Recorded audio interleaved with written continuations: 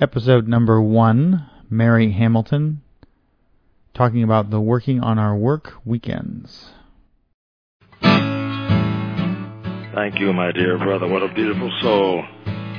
All children love stories. Folk tales, they are messages from our ancestors. Then you have come to the right place. We will have a storyteller in every school. Storytelling can teach. You have that openness of a child. Good on you, Eric, for doing what you're doing. That's a great question. Thank you. I'm inspired just to be here. I'm really honored to be here. We tell stories. Know yourself. Follow your passion. And live with grace. I'm on the phone now with Mary Hamilton of Kentucky fame. Mary has national prominence as a storyteller of merit. She's won numerous awards as she's traveled around the country, and she's also performed at the National Festival a number of times. Mary, in particular, is famous for her WOW weekends, working on our work weekends, which she and her friend put on in western Kentucky along the river. Her work has been featured at storytelling festivals, including the National Festival in Jonesboro, Tennessee, the Hoosier Storytelling Festival in Indianapolis, Indiana, Storytelling Festival of Nebraska, and many more. She's performed for university students, entertained families, and at children's libraries. Mary's storytelling is also listed in the Kentucky Performing Arts Directory, a jury directory of Kentucky's finest performers. I'm really glad to have Mary here today with her, and I'm very grateful for her time. And today, Mary's going to share with us how she uses and how she works with the working on our work weekends in the retreats. Mary, thanks for coming on the call. Oh, you're welcome, Eric. And go ahead. Well, the WOW weekends are something that Cynthia Tangaris, another storyteller.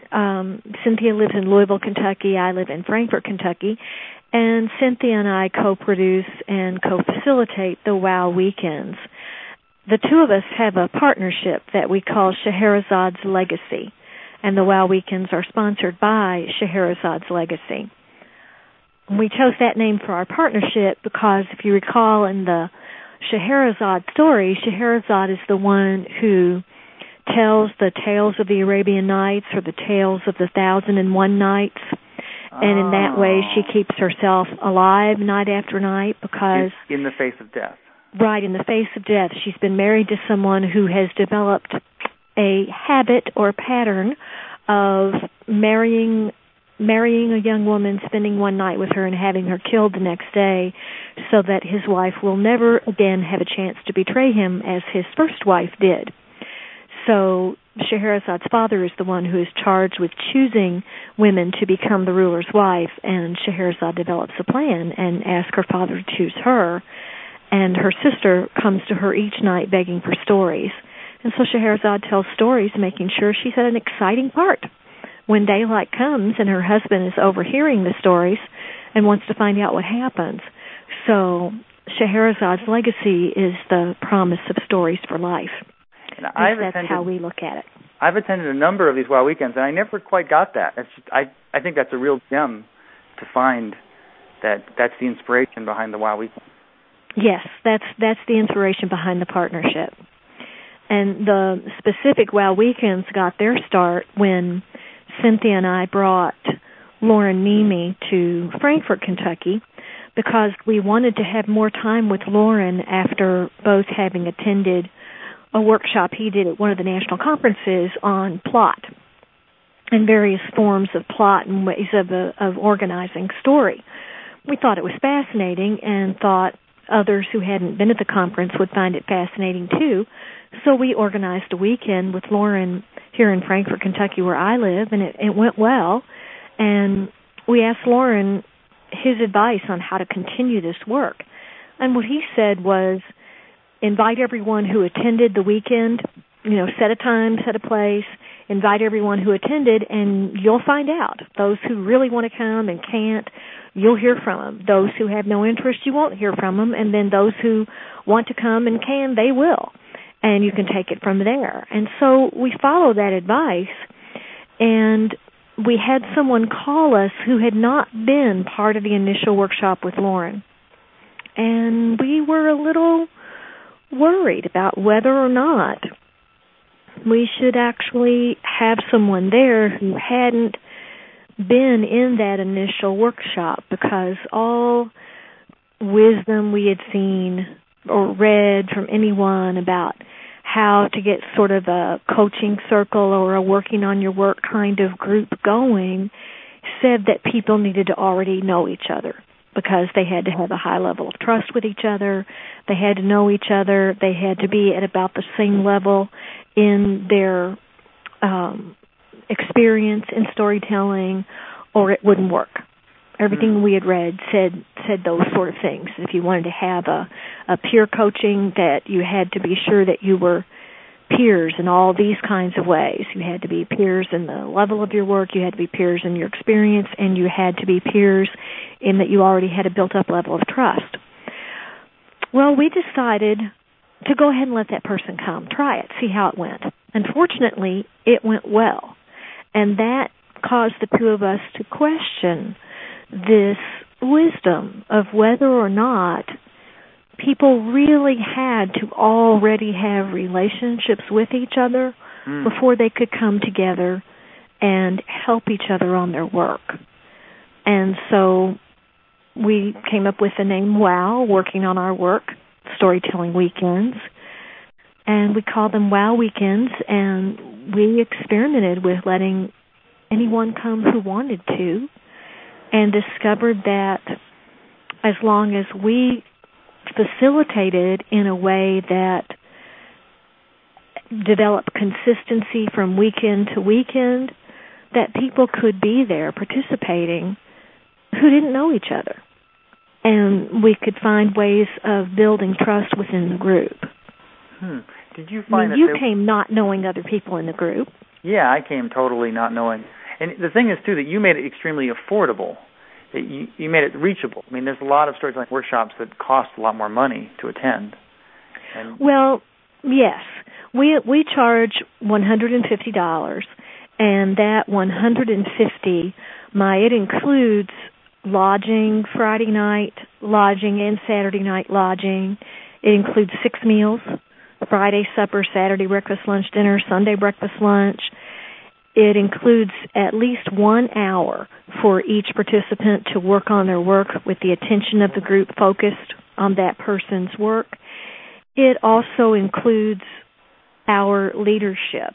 Now, truth be told, all the $150 really covers is the meals and the lodging.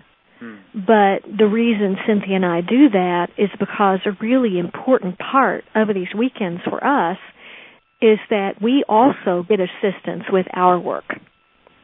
We really do believe that when people come together for the weekends, that the people who have chosen to come on that weekend are forming a community of peers for that weekend.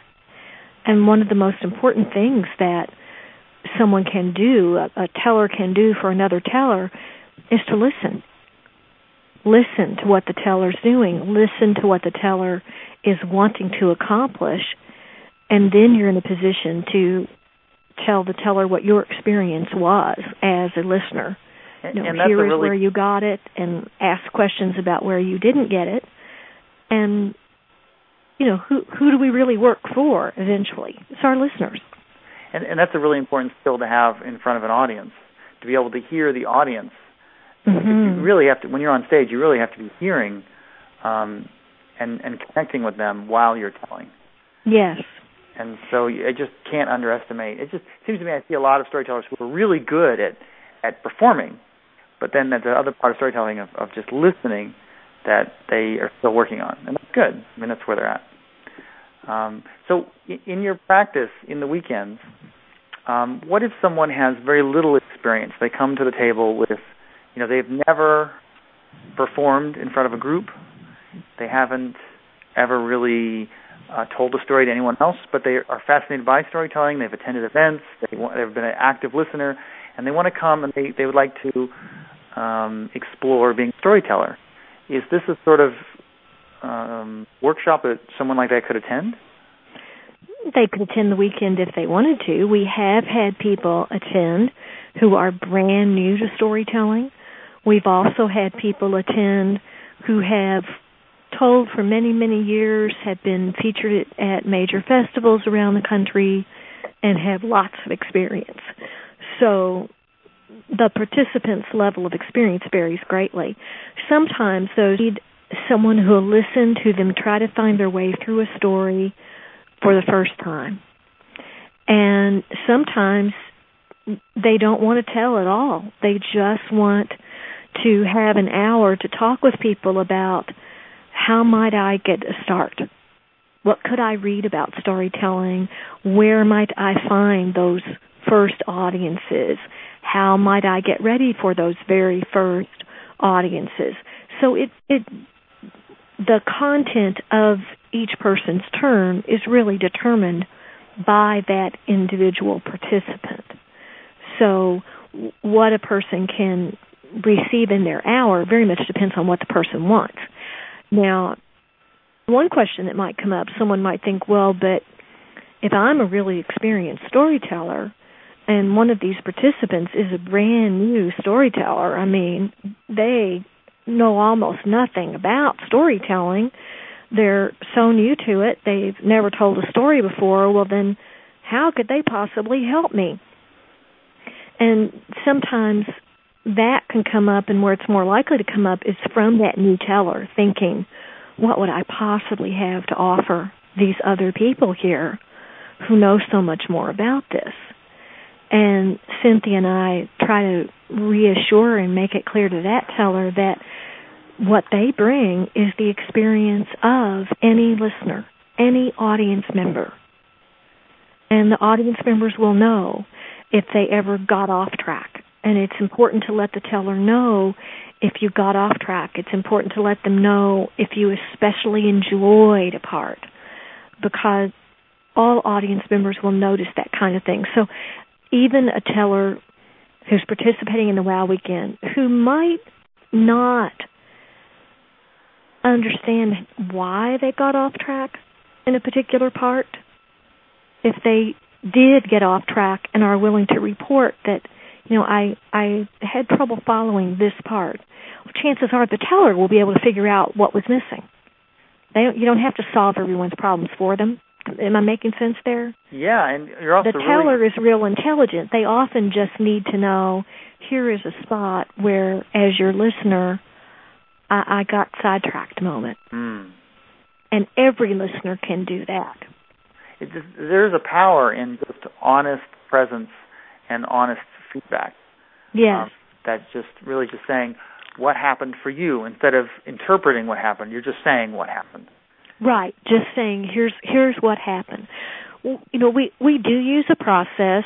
We call it an artist-centered response process, and so we do use a formal process, and it's built on a combination of coaching techniques developed by Doug Littman, and many people in the storytelling world are familiar with his books and articles. Doug has written many articles about coaching storytellers, and he has a wonderful book printed by August House called The Storytelling Coach. We also built on a process called the critical response process. Hold on 1 second. While we're on the subject of Doug will be on this call on May 8th at 7 p.m. He's going to talk about selling ourselves outside the storytelling community. Oh, wonderful. Wonderful. Now, Doug's one of the more experienced people out there in our community. And the thing it's interesting to me about this process is that when you talk about the way Doug does things, is this whole approach of how do I give someone meaningful feedback without being critical, so that they can hear me emotionally. And I just find that amazing. You were talking about the other part of the process. Yes, the other part of it comes from the work of Liz Lehrman.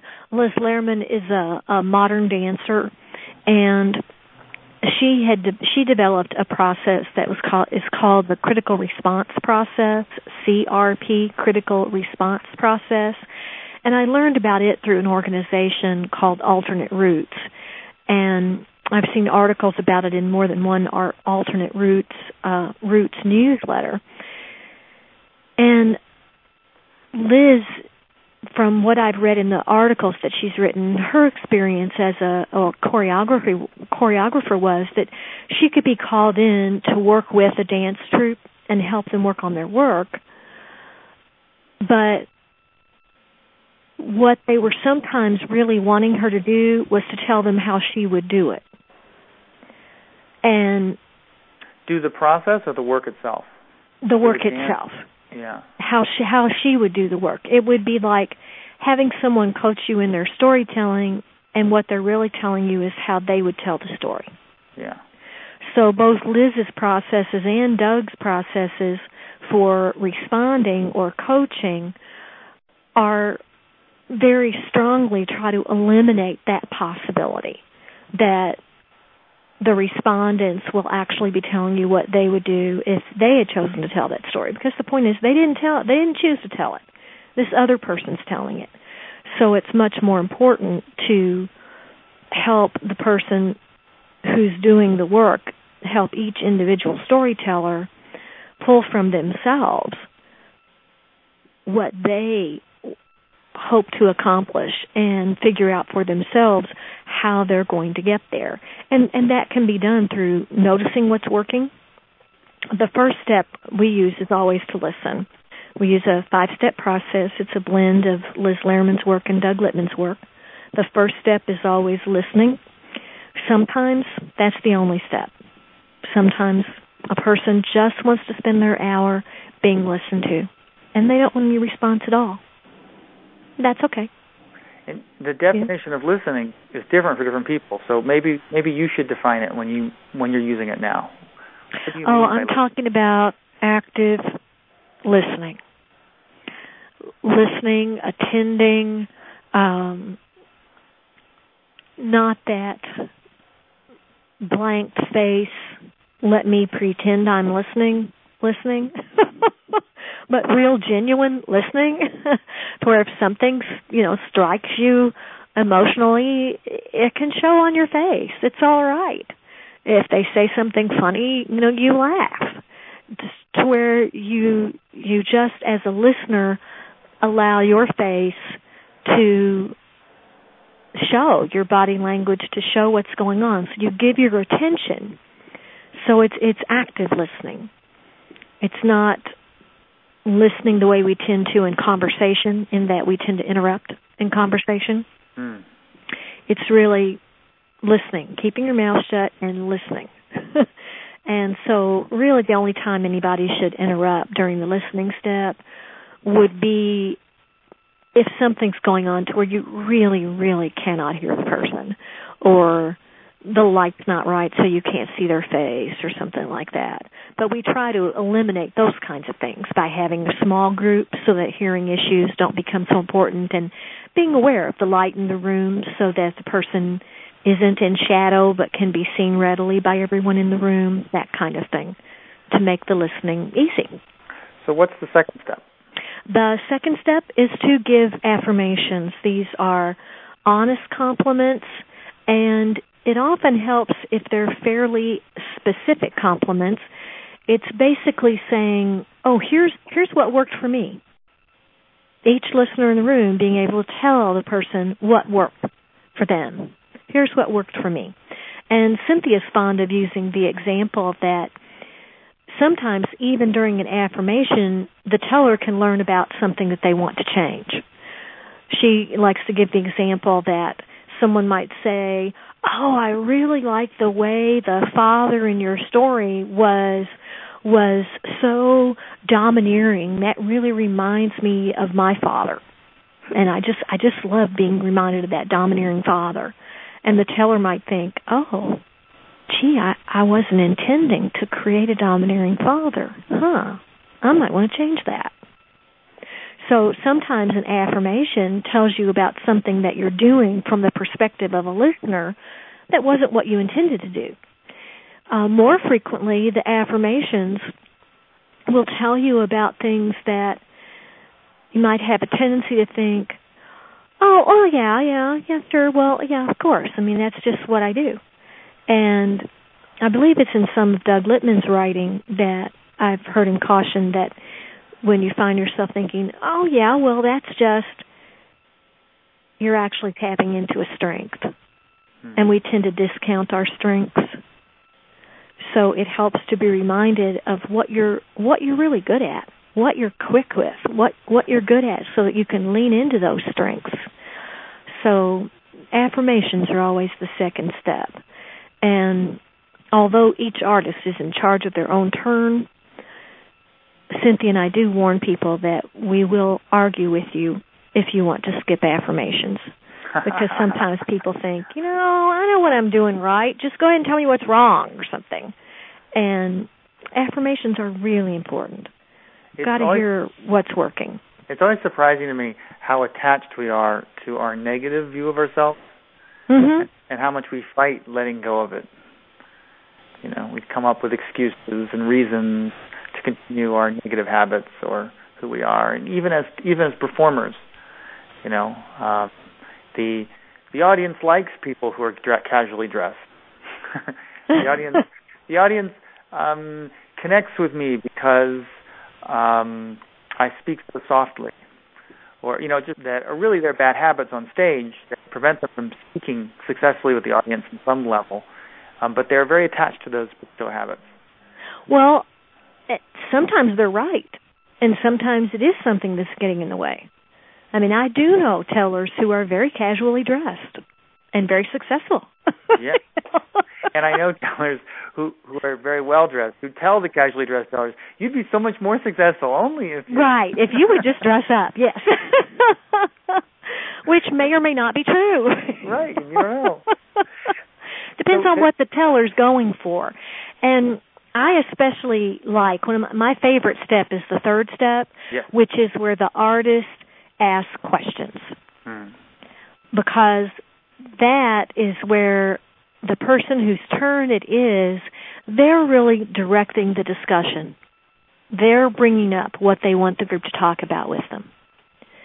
They're asking and making sure that the group, within the course of the person's hour, that the group really does attend to whatever parts of this story are most on the teller's mind. It's wonderful to have that opportunity, not to hope they'll get around to talking about something that's really bothering you, but to be able just to bring it up.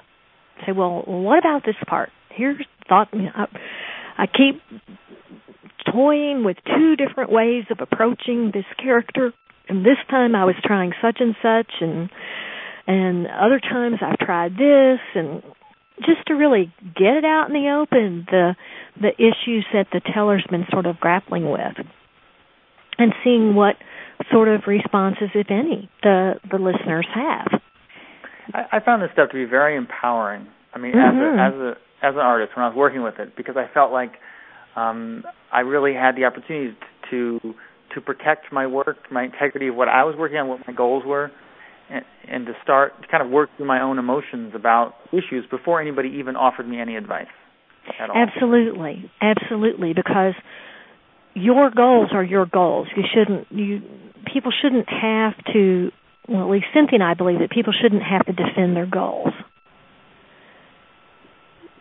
It's your turn. And we may ask people, what is your goal, and what do you hope to achieve, for your audience.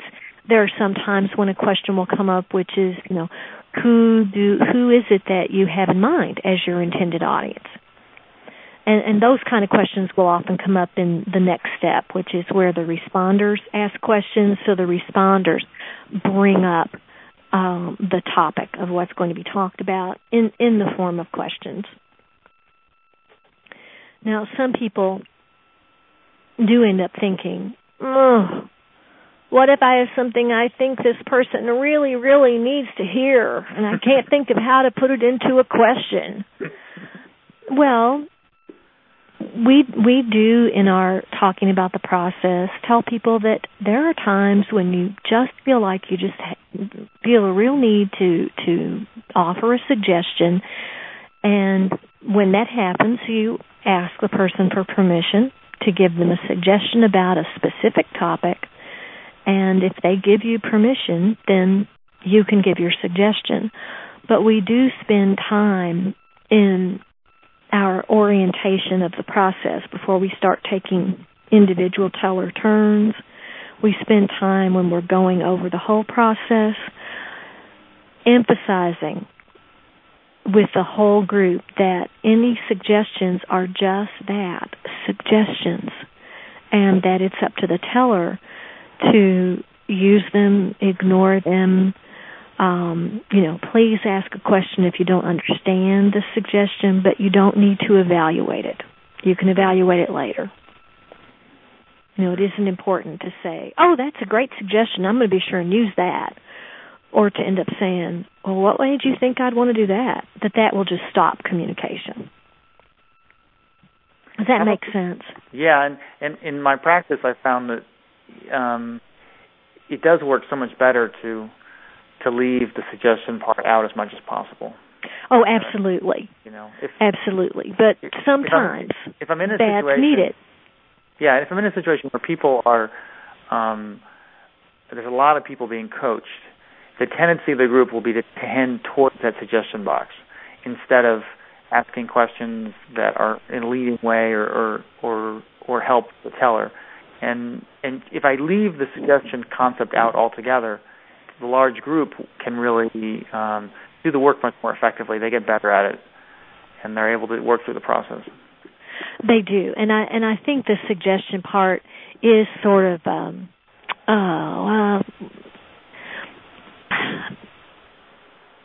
not last resort, but kind of a last resort if a question just won't form. And I also think it's important that questions asked be questions that you really do want to know the answer to. Not questions because you have a particular suggestion, a particular thing you think this teller ought to be doing in mind. And so you're going to ask questions to try to make them say that. And teachers take note. Sometimes teachers feel that they have to cover certain topics or get their students to talk about certain things. And even though it's very tempting at this point in the coaching process to inject some of those sort of questions, how does that relate to the deeper meaning of this character? If it's not a question you actually care about, the kid you're working with is going to know. Right, yeah. Yeah, and sure, whether you're using this process with students, and I have used the same process as we use at the WOW Weekends with students before, particularly in artist residencies when students are working on writing. And I've taught it to several teachers as a response process that they can use with their students. So it can work well, but questions have to be genuine questions, things you really do want to find out about, not questions that are trying to, lay a trap for somebody or get them to reveal their knowledge of something in particular that you just wanted to make sure they knew. And part of the experience of doing it in school too is the voluntary experience. And because it's an artist-centered process, so if the artist doesn't want to be up there, it really affects the whole process. And when I do it in school environments, I just find that so helpful that the kids who do it are volunteering, and if some kids don't want to volunteer, then they don't have to do it. Mm-hmm. And I've always fought for that in the school setting, and I find it leads to a much more successful experience, and most of the kids end up doing it. And there's always a small section who are just painfully shy, and that's okay, But I tell those kids, you have to offer meaningful, you have to really be listening and you have to participate in the process. You have to ask questions that are meaningful. Otherwise, you're going to have to perform. And they, of course, start asking questions. I also think that part of what makes the WOW Weekends work, and also what I find makes this sort of work well when I'm using it with students, is the confidentiality issue. Yes. At the WOW Weekends, we really emphasize that basically what happens during a person's turn stays with the person's turn. And we try to provide that kind of protection throughout. At meal times, someone's not suddenly blindsided by their turn suddenly continuing. Or, if you want to talk to somebody about something that happened in their turn and it's not while their turn's going on, at the WOW weekends we say you've got to get permission from that person first. Because the 1 hour of focus, that's when the focus is on that person's work, and when your turn's over, it's over. And at some of the weekends, we do have time for additional turns. What we also emphasize during the WOW weekends is that outside of the WOW weekends, you don't talk about what you've seen people work on in WOW weekends. So that's why my conversation right now is just not peppered with examples of, oh yeah, so-and-so came and they worked on blah, blah, blah. No, we don't do that. I've worked on lots of things at WOW weekends. I could certainly give examples from particular things that I've worked on, and any participant is free to talk about what that individual has worked on at WOW weekends. But we don't talk about what people have done at WOW weekends, what issues individuals have brought up at WOW weekends. There is a degree of confidentiality there that creates safety. There's also a degree of community there. We eat together. We generally help one another some aspects of the final details of meal preparation, and usually a bit of the cleanup is done somewhat communally. Not entirely. When we have larger groups, we usually will also hire someone in to prepare the meals, so that Cynthia and I are not also trying to prepare the meals. When the group is small, we'll often do the cooking ourselves. But that communal part of the experience is a real important part of the WOW weekends. The meal times together, the chatting together when it's not anyone's turn. If somebody's right now listening to this and they're in Alaska or Hong Kong and they want to follow this model, it would be possible for them in a large house to get some local storytellers together for the weekend and to follow the model. Could you describe how they would run that weekend in sort of the overall logistics of the weekend? Let's say 6 people are together at a house. They're coming to your house this weekend, 6 people. Well, they certainly need to think about how are they going to handle food, how are they going to handle lodging, and if there are going to be any costs associated with that, how are they going to handle the cost, and how are they going to handle the responsibilities, because those creature comfort kinds of things will not take care of themselves. Well, let's say someone has to attend to those kinds of things. Well, let's say those things are all figured out. That's a lot of the work. That's a lot of the work right there, getting those things figured out. Cynthia is just an accomplished at offering hospitality. She runs a bed and breakfast. We have the event after bed and breakfast, which, by the way, Eric, is in southern Indiana. Oh, it's along the Ohio River in a little town called Bethlehem, I got the wrong Indiana. side of the river. Yeah, that's okay, but it's in southern Indiana. And Cynthia is very accomplished at extending hospitality and helping people absolutely feel at ease and at home, and making sure that their creature comfort kinds of needs are taken care of.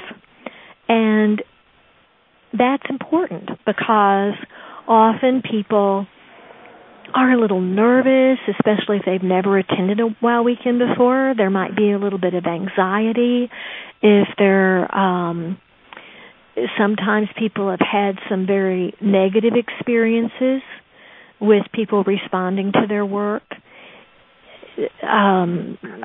sometimes they've had the kind of experiences where people have made them question whether or not they ever even thought they had any business telling a story. I just want to tell everybody on the call, everybody who is listening, that I've done the Wild Weekends, and everything Mary says is totally true, and there's not the slightest exaggeration in what she's saying.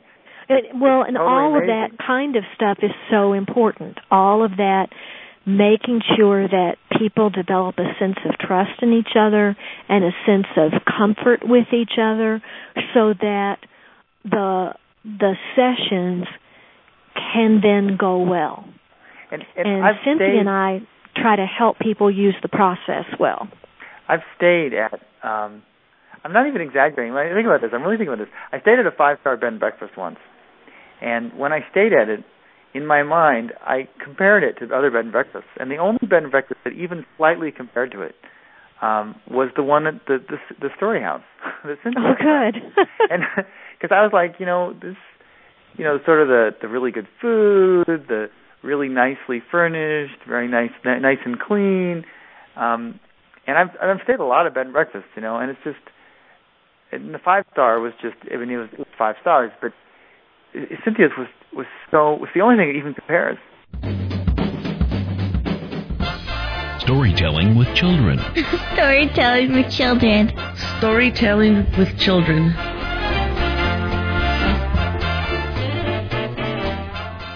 If somebody's listening to us right now and they're in a different country, so they're not going to get to the Wild Weekends, and they're interested in how you split up the time with the storytellers, how would you just give everybody an hour and you split the time equally among everyone?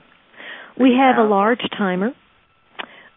We set it for 1 hour for each person, and the individual whose turn it is, they are the only one who can see the timer counting down, which gives that person the control over how they are going to use their time. So if they want to tell 2 different stories and get some feedback on 2 different stories during their hour, it's up to them to say, well, okay, I'd like to cut off discussion on this first story now because I have another story I'd like to tell, and I'd like to get a chance for you to respond to that one. So the individual person is in charge of their hour, and we have learned that it doesn't work for people to be saying, oh, well, why don't I just take 15 minutes right now, and then I'll take another 45 minutes later. That's too much. That's too much. That's just too much counting up everybody's minutes. You get an hour. Okay? If for some reason you choose not to use your whole hour, that's okay. Doesn't mean you held 30 minutes over for the next day. You have an hour. And sometimes everyone will have an hour, and how hard and fast and furious we work depends somewhat on each group. We have had some groups, we take no more than 8 people. So we're trying to get no more than, at a minimum, at a maximum, we're trying to get 8 1-hour turns in. When we first began the Wild Weekends, we would have up to 10 people there, and we learned when we had 10 people, we had to have a schedule. And we couldn't be as flexible in terms of breaks. If the whole group started crashing in the afternoon, or we had people who really needed afternoon naps, or people who were going to die if they stayed in the house 1 minute longer and couldn't get out and walk for a while, we couldn't be flexible with that. But with a maximum of 8 people, that means you're trying to get 8 1-hour turns over the course of all day and evening Saturday and all morning up to early afternoon on Sunday. Now, people of how many turns we've had and how many more turns we need to get in. But we look to the group as a whole for making some of those decisions on how long of a break do you want to take before we have the next turn, and whether you want to push ahead and do one more turn before dinner, or whether you'd like to have a longer break before dinner and then do a couple more turns after dinner. So we work with the group. Now, it's possible that people somewhere else might not want to do it that way. One thing that Cynthia and I have encouraged is that when people from other areas think, oh, we'd really like to do this, what they might want to do is come to one of our WOW weekends. And, a couple of people, 2 or 3 people, who think they want to go back and work on these together in their own home area, come to a WOW weekend and maybe make plans to stay over one extra day, and during that extra day, use it to consult with us. Make a plan to consult with us, to where they stay over one more night, and then they consult with us about how they might plan their own WOW weekends back in their own area. And we're open to that. I mean, we realize that it really would add to the expense if people try to hire us in to do their WOW weekends for them. Yeah. And people have approached us about that before. What about someone who wants to, they want to call you just for consultations? You're open to that as well, if they're in Great Britain? We're not, depends. I mean, it depends. I mean, they can certainly, go on my website, the www.maryhamilton.info, info, and look under programs and look under WOW weekends, and they can read about the process that we use. They can also, I would think that they would want to get a hold of Doug Littman's books on coaching and read what other people have to say about coaching. So it's Doug, D-O-U-G, Littman, L-I-T-M-A-N. Yes. One of the issues that has come up for me in working in schools and also with other storytellers is sometimes I get this really interesting, what I think of as static from them, where they want to partake in what they call critical feedback. And I'm really interested in what your response to that is. If somebody comes to WOW Weekend and they say, oh, but are we doing enough critical feedback? Or why can't we do more critical feedback? What is your response? Well, I would ask the person, what do you mean when you say critical feedback? Because to me, critical thinking is thoughtful thinking.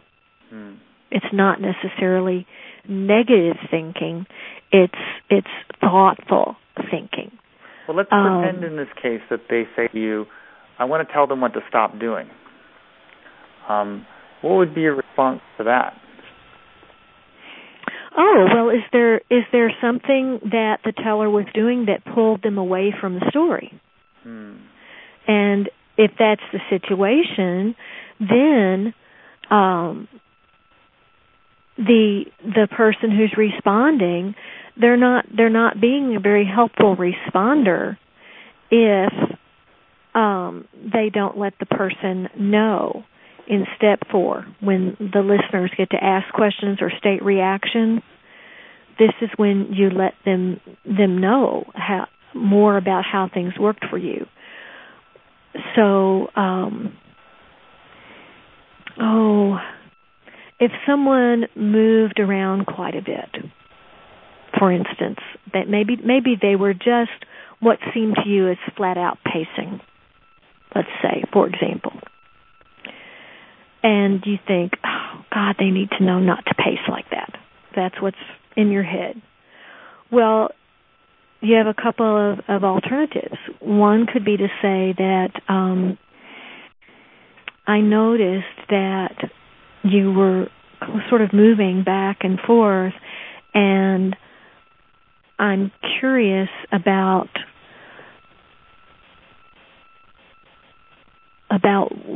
why that was happening, or what effect you wanted that to have on me as a listener. That'd be one way to find out what's going on with the person. Another might be to state your reaction, to say, I noticed that you were moving back and forth quite a bit, and as one of your listeners, I found that I lost track of the story because I started paying more attention to your movement.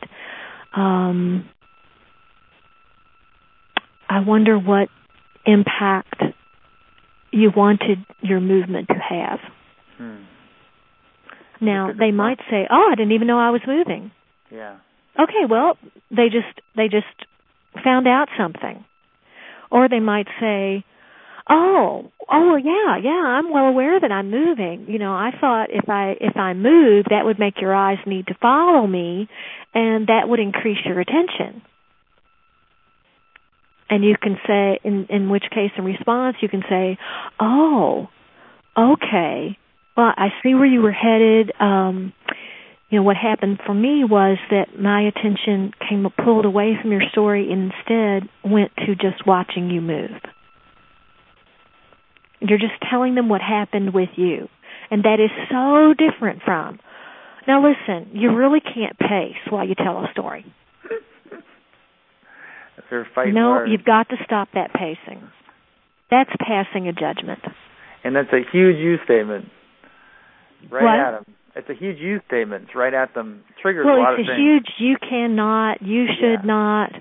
Why are you pacing? That's not. That's got tons of judgment in it. I noticed that you were moving back and forth, and I'm wondering how you wanted that to affect me as your listener. That's a question that you might really want an answer to. I hope you would want an answer to. Another would be to state what happened to you. I got caught up when you moved from here to there several times. I got caught up in watching your movement and lost track of the story right there. So I'm wondering, did you have particular hopes for what that movement would do for me? Because I got lost. That's stating what happened to you. That doesn't mean everybody's going to have gotten lost. And the teller can make the decision on whether they choose to keep that movement or whether they decide, hadn't occurred to me that anybody would get lost, and I really don't want them getting lost. And this is really a lost art in America today, that the art of offering advice without insulting the person you're offering it to, without threatening them, of getting an awareness in them, what they're doing and who they are. It's an amazing art. And to me, it's the most amazing part of the Wow Weekend experience, is that you're not only learning storytelling, you're learning how to teach storytelling by raising awareness of the storyteller. I just find that amazing. I think part of it is right, responding, bringing out what the teller already knows. Helping the teller tap into what they already know. I mean, I can think of one story where I deliberately incorporate pacing. Deliberately. Now, I don't incorporate pacing when the physical setup is such that I have to stay on a mic that's not going to move with me. Right. But when the physical setup is such that the audience is small enough that I'm not mic'd or I have a mic that's going to move with me, there is a point in a story when I deliberately incorporate pacing. And I've done it quite deliberately. And there could be people who would say, well, she was pacing. Storytellers aren't supposed to pace. Well, I don't think there's any blanket rule like that. Storytellers aren't supposed to pace. And some would say they're not supposed to sing or to play instruments, but yes, they do. Right. I mean, there are no hard, fast rules like that. Different storytellers relate to, we all have to relate to our audiences. And at a Wow Weekend, what you've got is an audience that you can actually talk to about how did my choices affect you. And we often don't get those kinds of opportunities for that kind of articulate feedback from our audiences. And to me, that's such a plus of a Wow Weekend. I mean, it's like I get a chance to debrief my audience at a Wow Weekend.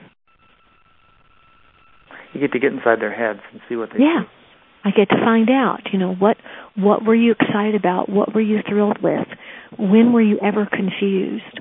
oh, well, if I had said it this way, where would that have led your picture making in your head? Let's restate the four steps again. The first step is listening. Yes, and there's 5. Listening. 5 steps. Listening is number 1. Step 2 is giving affirmations. It's compliments that are honest. To the teller. And generally specific to the teller about what just happened. Step 3, the teller asks questions. They bring up the issues that they want the group to discuss with them, so they're asking questions of the group. And then in step 4, the responders or the listeners are asking questions of the teller or telling the teller what their reactions were. And those were some of the things we were just talking about. You know, I found myself watching where you were moving instead of following the story in this one part. That's a reaction. I saw the image not clearly. A judgment. I saw the image clearly. I smelled the sulfur. The experience of the story. And then the 5th step is just to find out what else the teller might need from the group. Because often the teller now has more questions they want to ask the group. So it gives them a chance to go back and ask some more questions. So the final step is just sort of a wrap-up. What else do you need from us? This whole process happens in that 1 hour, or whatever that amount of time is, but it happens in that whole time. It happens in the hour, and whatever the extent of the process that the person wants to use happens in the hour. Like I said, sometimes all someone wants is step 1, listen. Sometimes they want step 1 and step 2, and they never get around to going to step 3. But that's all right. That's all they wanted. To me, if storytelling is an emotional art form, it's an ability to tell something that evokes an emotion, then it's incredibly important that the way we learn that, we study that, is safe for us. Oh, absolutely. And what you're describing to me, what you have described in this hour, and what I've experienced with the Wild Weekends, is a safe place to develop my own emotional content. And my absolutely. own material. That's a very important goal, because Cynthia and I know that we are bringing together people who may have never met each other before the weekend. So it is really important that people feel safe with each other. Our job is to help each teller use the process, help the group use the process, and maintain the safety and confidentiality that makes it all work. I never really noticed that before, but now in my memories, going back to my first weekend there, I realized that you were doing that. At the time, I didn't realize that. But just, because I was new and going in, not knowing everybody, then seeing how, in following weekends, how hard you worked to connect people who didn't know each other, but you both knew. Mm-hmm. That you were comfortable with them, and you tried to speed up that process of them being comfortable with each other. Mm-hmm. And Cynthia's just a master at that. Why don't you tell us about what the dates are for the fall for the Wild? We've got, let's see, I need to get the dates right here in front of me. September 21, 22, 23, and December 7, 8, and 9. Those are the remaining Wild Weekends for 2007. September 21, 22, 23, and December 7, 8, 9, 2007. And what's the approximate travel time from some major cities within 4 or 5 hours of your... I think it's the actual location is... Southern Illinois. It's Southern Indiana. Southern Indiana. Mm-hmm. I'm never going to get it. And it's 45 minutes northeast of Louisville and about 30 minutes southwest of Madison, Indiana, a little town called Bethlehem, Indiana. And if people fly to the area, they fly into the airport in Louisville, and if people are willing to have us pick them up in our own cars and take them out there, we will do that. It's just so a person doesn't need to rent a car that just sits there all weekend. Oh, that's really cool.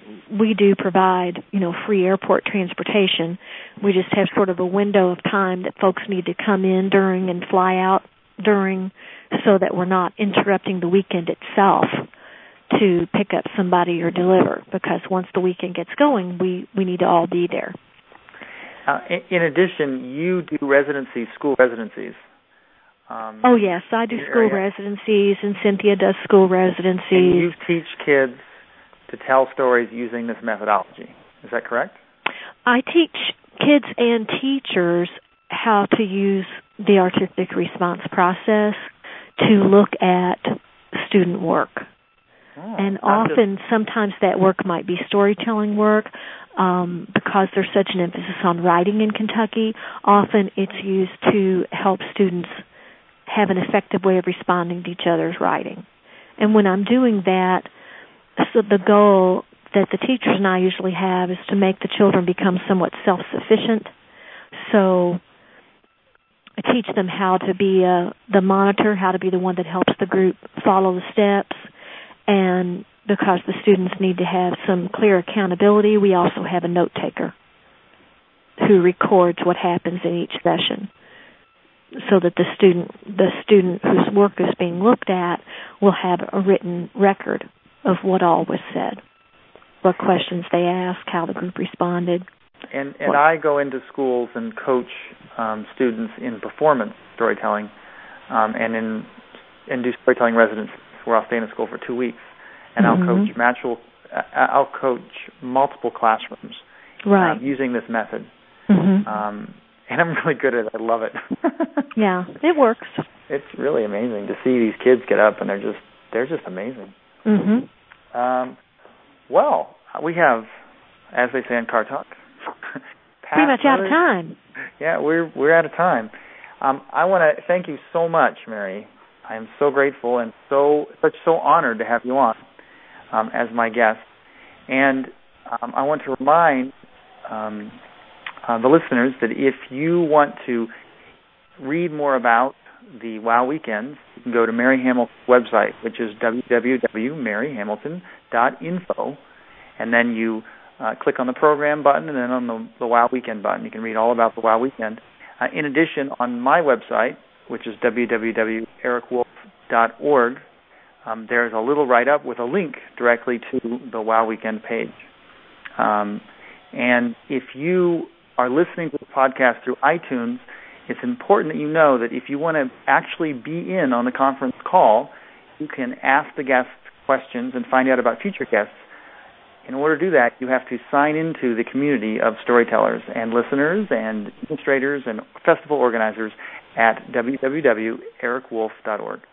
Thanks a lot. Thank you, Mary, so much. Okay. This guest has written a post for the blog at www.storytellingwithchildren.com. You can make a comment or ask a question in the blog comment box about this discussion. If you wish to join a future discussion live on the call, go to www.storytellingwithchildren.com and sign up to the email alerts to receive future notices of shows. This show was conceived, hosted, and produced by me, Eric Wolf. And to support the show, you may learn more about my storytelling work by going to www.ericwolf.org. The music was created by Mary Kay Croft, and we are much indebted to her contribution. This podcast is the responsibility of Brother Wolf Storytelling and is distributed under a Creative Commons non-derivative license. That means you can copy it and give it away, but you can't edit it or sell it. Thank you so much for listening.